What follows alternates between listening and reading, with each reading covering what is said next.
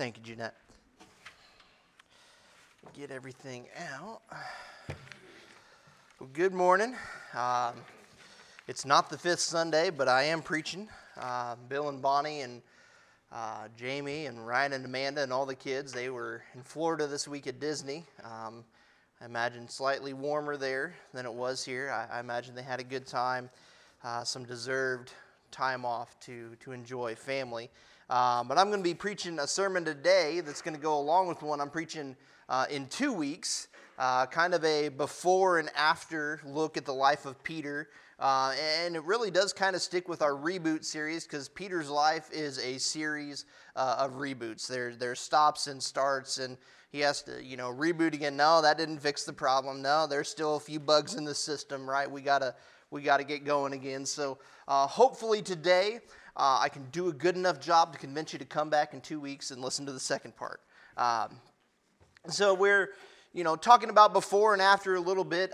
We can probably all picture some particular images in our heads. I'm sure that you could go back and find a picture of me before starting in youth ministry 10 years ago and compare it to now, and there'd be a lot less gray hair, be a lot younger looking Andy. Of course, we had no children of our own back then either, so that's definitely a contributing factor. But there are some other before and after photos that I found that be popping up here. This one on the left, it's a car before and after. It's been restored by someone with incredible talent. That building on the other side is before and after the effects of a hurricane. We've got the next one here, a cat before and after it was dried after its bath. That one's just fantastic. The pie, the top is before baking, the bottom is after. Sorry if I'm making your mouth water. And then finally, there is my favorite one of all. I think it's the next one. No. Is there not one more? Oh, man. I must have forgot that slide. There's this picture of this girl. It's first day of school. It's like kindergarten. She's all dressed up and looking nice. And, she's in her little jumper and hair's all done and bows and everything. And the after picture, it's like one side's untucked and, one of the pigtails is out. And she just looks like she's been through it. I can't believe I forgot to put that one in there. Man, that's the best one. I'll post it later on the New Hope family page. It's a good one. But there's certain events, there's certain things that they cause these big changes in our life. And Peter, his life, is an example of all these things. There are these specific moments in his life that they shaped him immensely. And thankfully, there's a whole lot of lessons that we can learn from those events in Peter's life. And we're going to start with his call to be a disciple of Jesus in Matthew chapter 4. Let's read 18 through 20 there. It says, as Jesus was walking beside the Sea of Galilee, he saw two brothers, Simon, called Peter, and his brother Andrew. They were casting a net into the lake, for they were fishermen. Come, follow me, Jesus said, and I will make you fishers of men. At once they left their nets and followed him. So Peter and Andrew, they were fishermen. James and John were fishermen. There were a few of Jesus' disciples that, were these rough and tumble kind of guys. It was an important profession there, providing a lot of food for their family, their friends, everybody. But it wasn't exactly glamorous. It wasn't exactly the kind of profession that, people aspired to. It's one of those that, you may not have tons of skills. Let's try being a fisherman, right? This is maybe a little bit easier to teach you than carpentry or some of the other options that they had. And it probably smelled bad, right? Hygiene, a little bit different in those days, and they're around fish all day. And it's in the hot sun in the Middle East. Okay, these guys didn't smell good. Probably some pretty rough characters around there. It wasn't, being a fisherman there was not for the faint of heart. You had to have some courage, some fortitude to you there because, Bill's preached before on the Sea of Galilee, those storms, just the way everything's situated there can just pop up out of nowhere, and they are rough as can be, right? And so, not the kind of thing that you tell your kid, you should want to grow up and be just like that Peter and Simon and Andrew. At one point, James and John, they're also fishermen, and they got so mad that people weren't accepting Jesus that they wanted to call down fire from heaven to destroy them. And I think, to me, the most surprising thing about that piece of Scripture is it wasn't Peter telling Jesus, let's call down fire from heaven. Because Peter makes me feel a little bit better about myself sometimes. Like, okay, if someone who walked with Jesus could do these things, I'm all right. Peter, highs and lows, like the wild swings one direction to the other, right? But I think maybe some of that fearlessness from being a fisherman made him a great disciple, right? He wasn't afraid to do the things that Jesus needed him to do. But Jesus encountering Peter and calling him to something greater is that first before and after moment that really shapes his life. Before, he's just your average everyday fisherman. There's nothing special about him. He and his family have this business. They do their thing.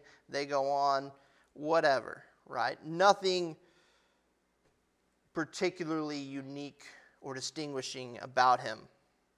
But after Jesus calls Peter to be his disciple, he's on a path to becoming one of the most influential people in the history of the church and therefore the world. Peter has this incredible impact on the church through the way that Jesus changed his life. And so this is a reboot in Peter's life. Before he was a fisherman, after he was a disciple, and there's two things to learn. And the first is Jesus calls unexpected people to do great things for the kingdom. All right, because if you lined up a cross-section of Jewish culture in first century Israel, you're probably not going to pick out the fishermen to be the ones that made the biggest change, right? They're probably not going to be the guys that you think, yes, those guys right there are going to make the biggest impact for God's kingdom. You're going to pick the teachers of the law. You're going to pick the Pharisees, the guys that everybody looked at and thought, they know what they're talking about. They've got it all together. But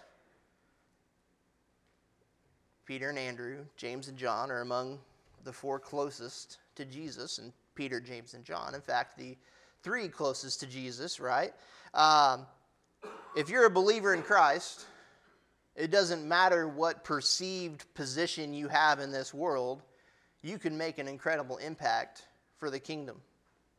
You can do something incredible because God uses unexpected people to do great things.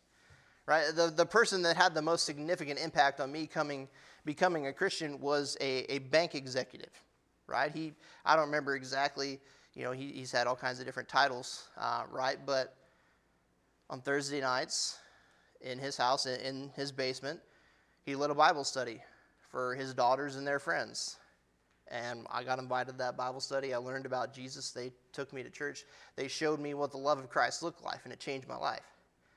And I like to think that maybe I've had an impact on some students like that through my time in ministry, but it all goes back to this banker who said, I want to do something. I want to share the love of God with my daughters and their friends. It's changed lives, not just my own. And that's no offense to my youth pastor, no offense to my campus ministers. They had a great impact on me as well.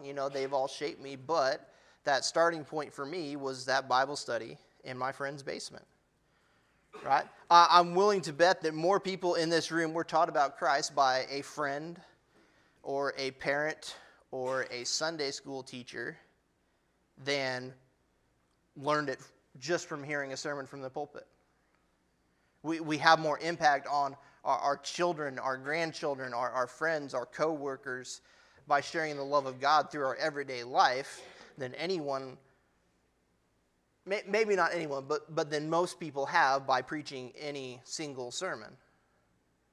right? And sure, we can look at the lives of those who preach for a living, and we can see certainly people have come to know Christ through them, and we're very grateful for that. But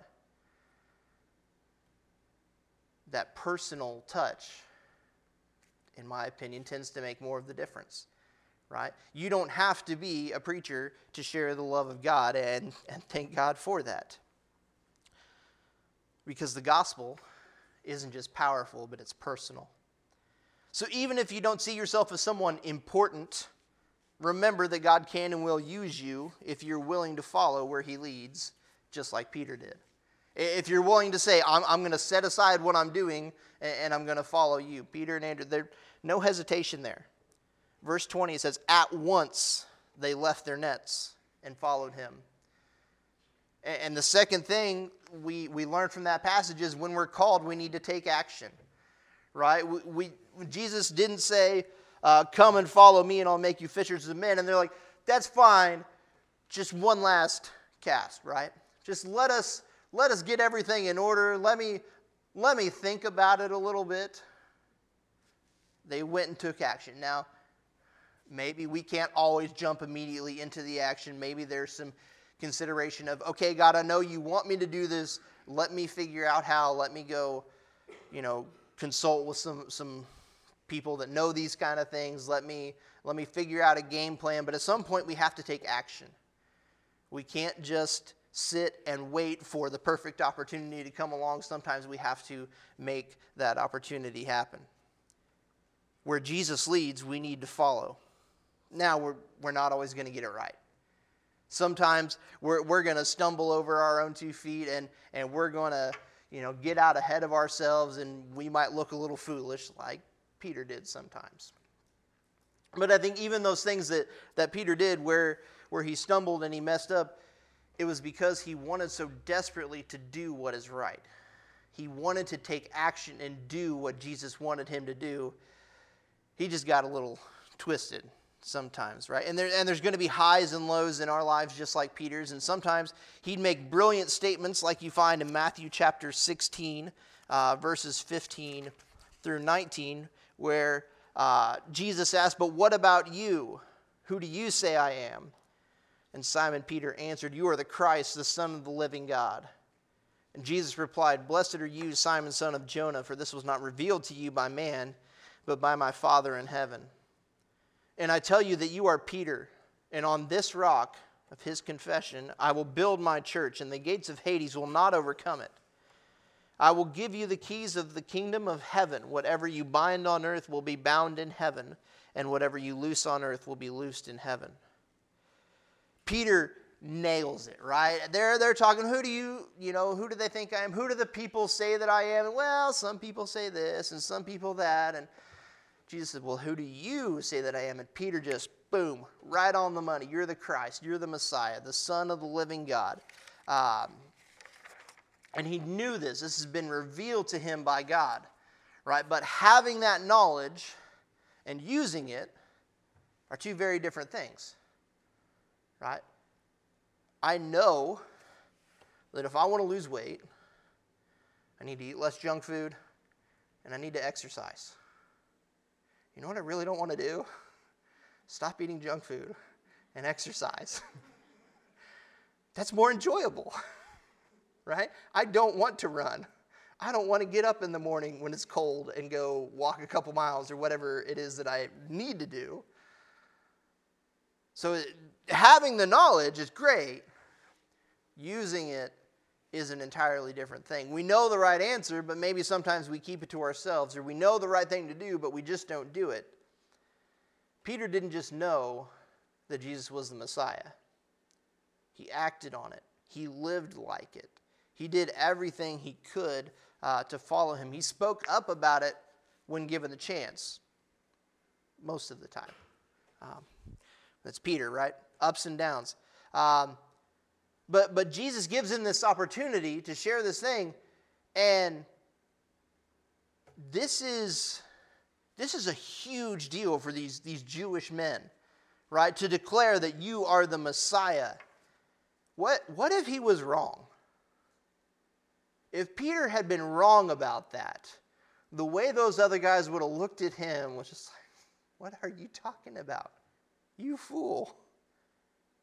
The Jewish people had been waiting for the Messiah for thousands of years.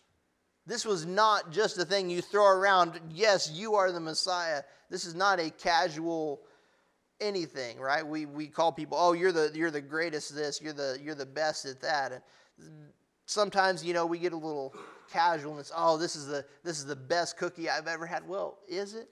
Well, I don't know, maybe, but that's the kind of thing that you could throw around. It doesn't really matter, right? But these were high stakes. This is a big deal to these Jewish people. And, you pick a prophet, and you can find a passage or two or a dozen that point to Jesus, right? Isaiah and Jeremiah and Daniel and Michael and Micah and Hosea. Every one of them you can find points over and over in the Old Testament scriptures that point to the Messiah. You can go all the way back to Genesis chapter 3, and the word points to Jesus conquering Satan. This is not a casual comment to throw around. When Peter says that Jesus is the Messiah, it's a big deal. And Jesus applauds him accordingly. He says, yes, Peter, you are right, and this is how I'm going to build my church, and this is what you're going to be able to do. But what happens 2 verses later, in verse 21? From that time on, Jesus began to explain to his disciples that he must go to Jerusalem and suffer many things at the hands of the elders, chief priests, and teachers of the law, and that he must be killed and on the third day be raised to life. Peter, old take-action Peter, took him aside and began to rebuke him. Never, Lord, he said. This shall never happen to you. Jesus turned and said to Peter, get behind me, Satan. You are a stumbling block to me. You do not have in mind the things of God, but the things of men. Peter has the enthusiasm, but he's missing the mark.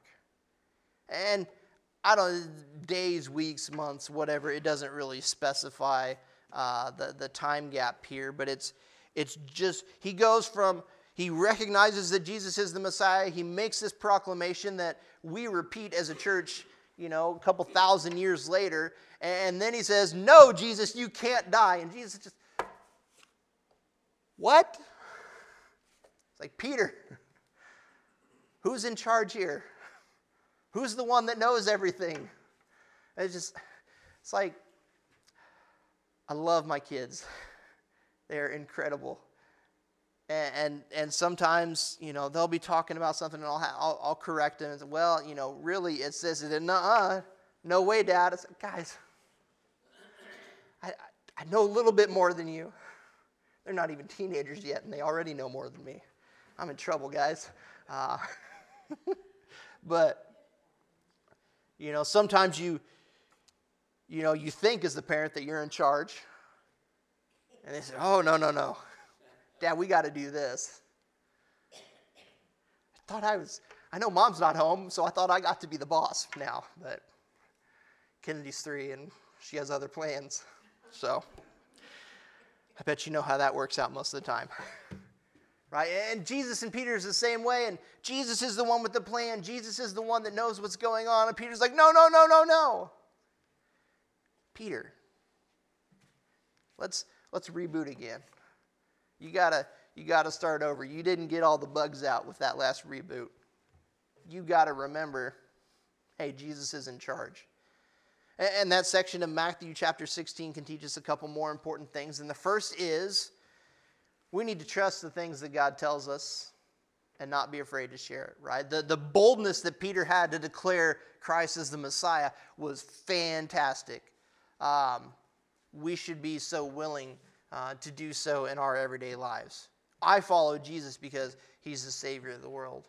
I follow Jesus because he is the Messiah. He is the Son of God. He is the I am that was before all creation. All those different things. Right? God is not going to usually, in my experience, reveal things to us the same way that he did to Peter. Right? don't have any record of Jesus tells Peter behind the scenes, hey, Peter, when I ask this question, this is what you need to say. Or, God giving that idea to Peter in a dream or anything like that. But God, in some way, shape, or form, spoke to Peter, made it clear that Jesus was the Messiah. And, Jesus says that in verse 17. It was revealed to him by God. And God's probably not going to speak to us like that because he's given us his written word. This is, the Bible is the revelation of God to his people.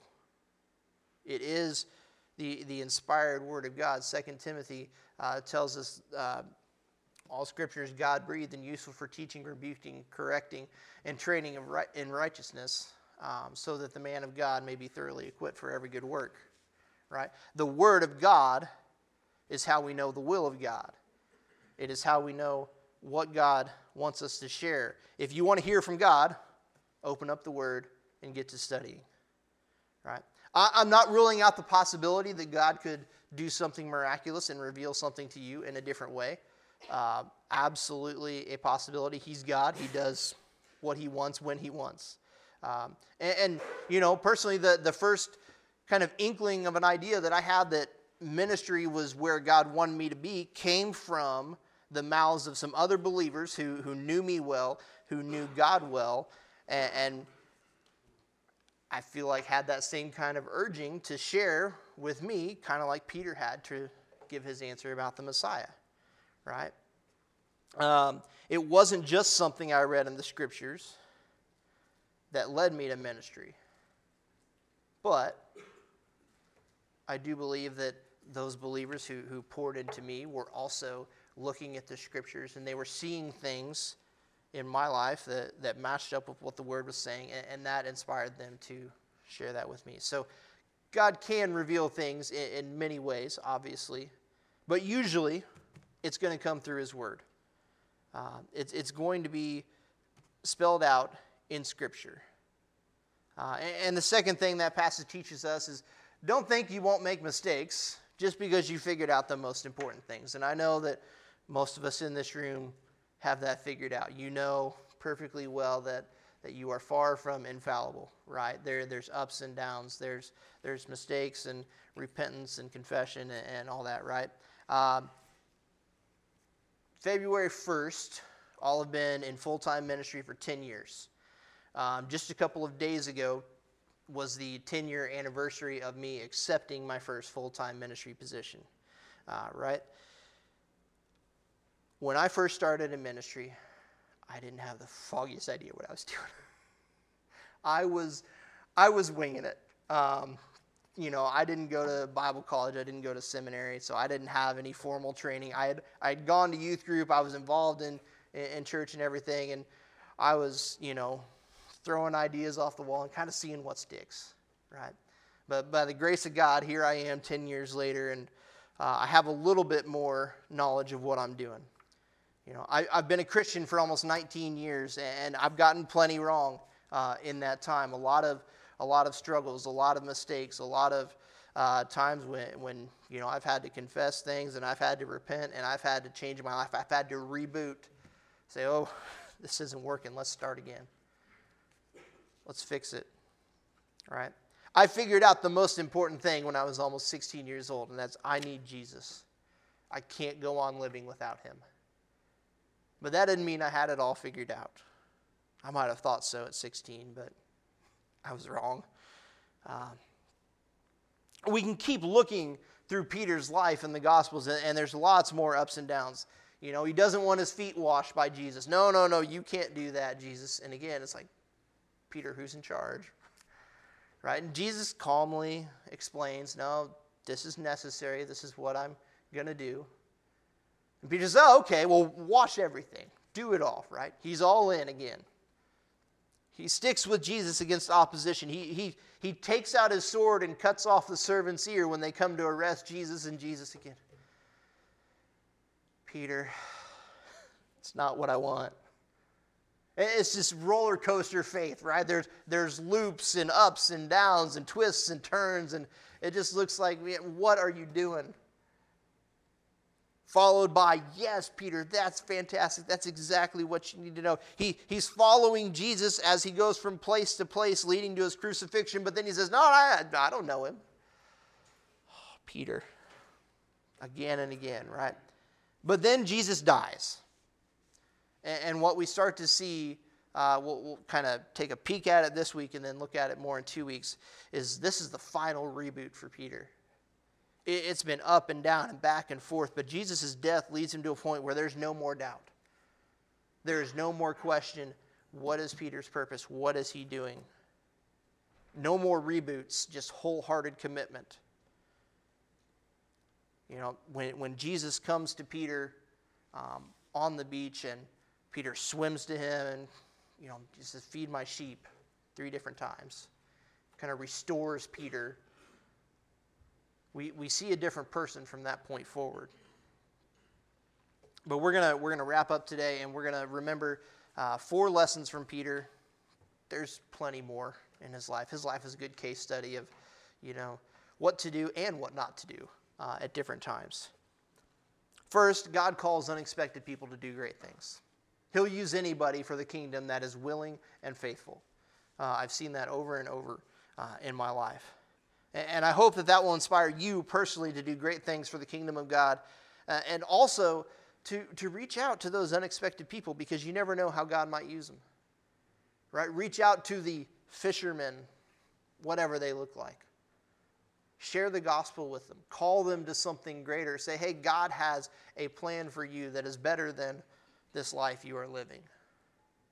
God can do amazing things through you, and they might look at you like, really? But yeah, it's the truth.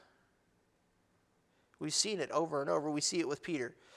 Right? Second, when God calls, we need to answer and we need to take action. Right? Peter had plenty of faults, but you can never say that he was afraid to act. Once he got an idea in his head, he went out and he did something about it. Now, sometimes he needed to slow down and reboot and start things over. Nope, that was the wrong idea, Peter. Try again. But he always took action. Peter didn't just sit idly by and watch and just let things happen. Peter made things happen. We could use some more people with that willingness in the kingdom of God. Right? And third, trust what God tells you and don't be afraid to share it. This, of course, requires that we are seeking out God's wisdom, whether from his word, from preachers, from other believers, whatever it is. But when we seek those out and God shows us something, we can't keep it to ourselves. We can't just say, yes, I know this is great. And I'm going to give you an opportunity to take action on this step right here today. So I have some papers out in the Welcome Center. I have them in the Sunday school classes that I want to give you guys the chance to share your wisdom with our students especially, but you know, who knows, maybe we can share it with anybody. But I've made kind of this template to create kind of a New Hope devotional. It's just a few questions that you answer about like a favorite Bible passage and, you know, what has it taught you? Just a couple different questions that you can answer that I want to take them and put them together and put it in the hands of our students to not only learn more about God's Word, but learn more about this church and the people that make up this family here, to kind of, you know, connect them to the rest of us, and not just first service, but second service as well. There's nothing more important that anybody can do, well, first of all, than to accept Jesus Christ, their Lord and Savior. But second of all, to read their Word and to get to know Him, right? And so I want to give you the chance to do that. You can fill out a paper form. You can type it up and send it to me in email. And I printed 100 and some out of these. And when I got done, I realized I put my email address on there. And I pick them up off the printer, and I realized there's a typo. The email address is not newhopgps.org. It is newhopegps.org. So don't type in the email address that is on the paper. It won't get anywhere, or at least it won't get to me. Type in Andy at newhopegps.org.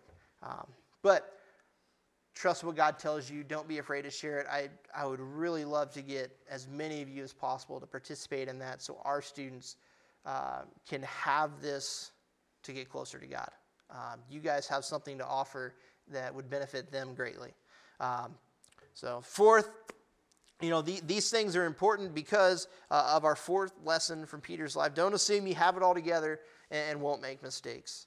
Right? There are ups and downs. We don't have the luxury of not having to work to grow in our faith. When we get complacent, we put ourselves in a dangerous position. I describe it to our students as like you're canoeing upstream. Right? The Christian life is like canoeing upstream. If you stop, you're headed back where you came from. And where you came from without Jesus isn't anywhere good. Right? We have to continue to work. We have to continue to fight through those ups and downs. We got to reboot when we need to. There's no shame in that. Right? Bill preached 2 weeks ago. Yeah, I was in the back last week. 2 weeks ago. There's new mercies every morning. Right? We get the chance to start over each and every day. As long as there's breath in our lungs and Jesus hasn't come back yet, we and everybody else have the opportunity to turn to Jesus and get that reboot for whatever reason we need it. Right? It could be big, it could be small, it could be a major life change that needs to happen or just one small adjustment. But the opportunity is there each and every day, and we thank God for that. We're going to sing one last song here. But if there's a decision you need to make, there's no better time than right now. God has done incredible things, and we need to thank him for it. And I pray that, as we'll sing in the song, that our souls will long for God.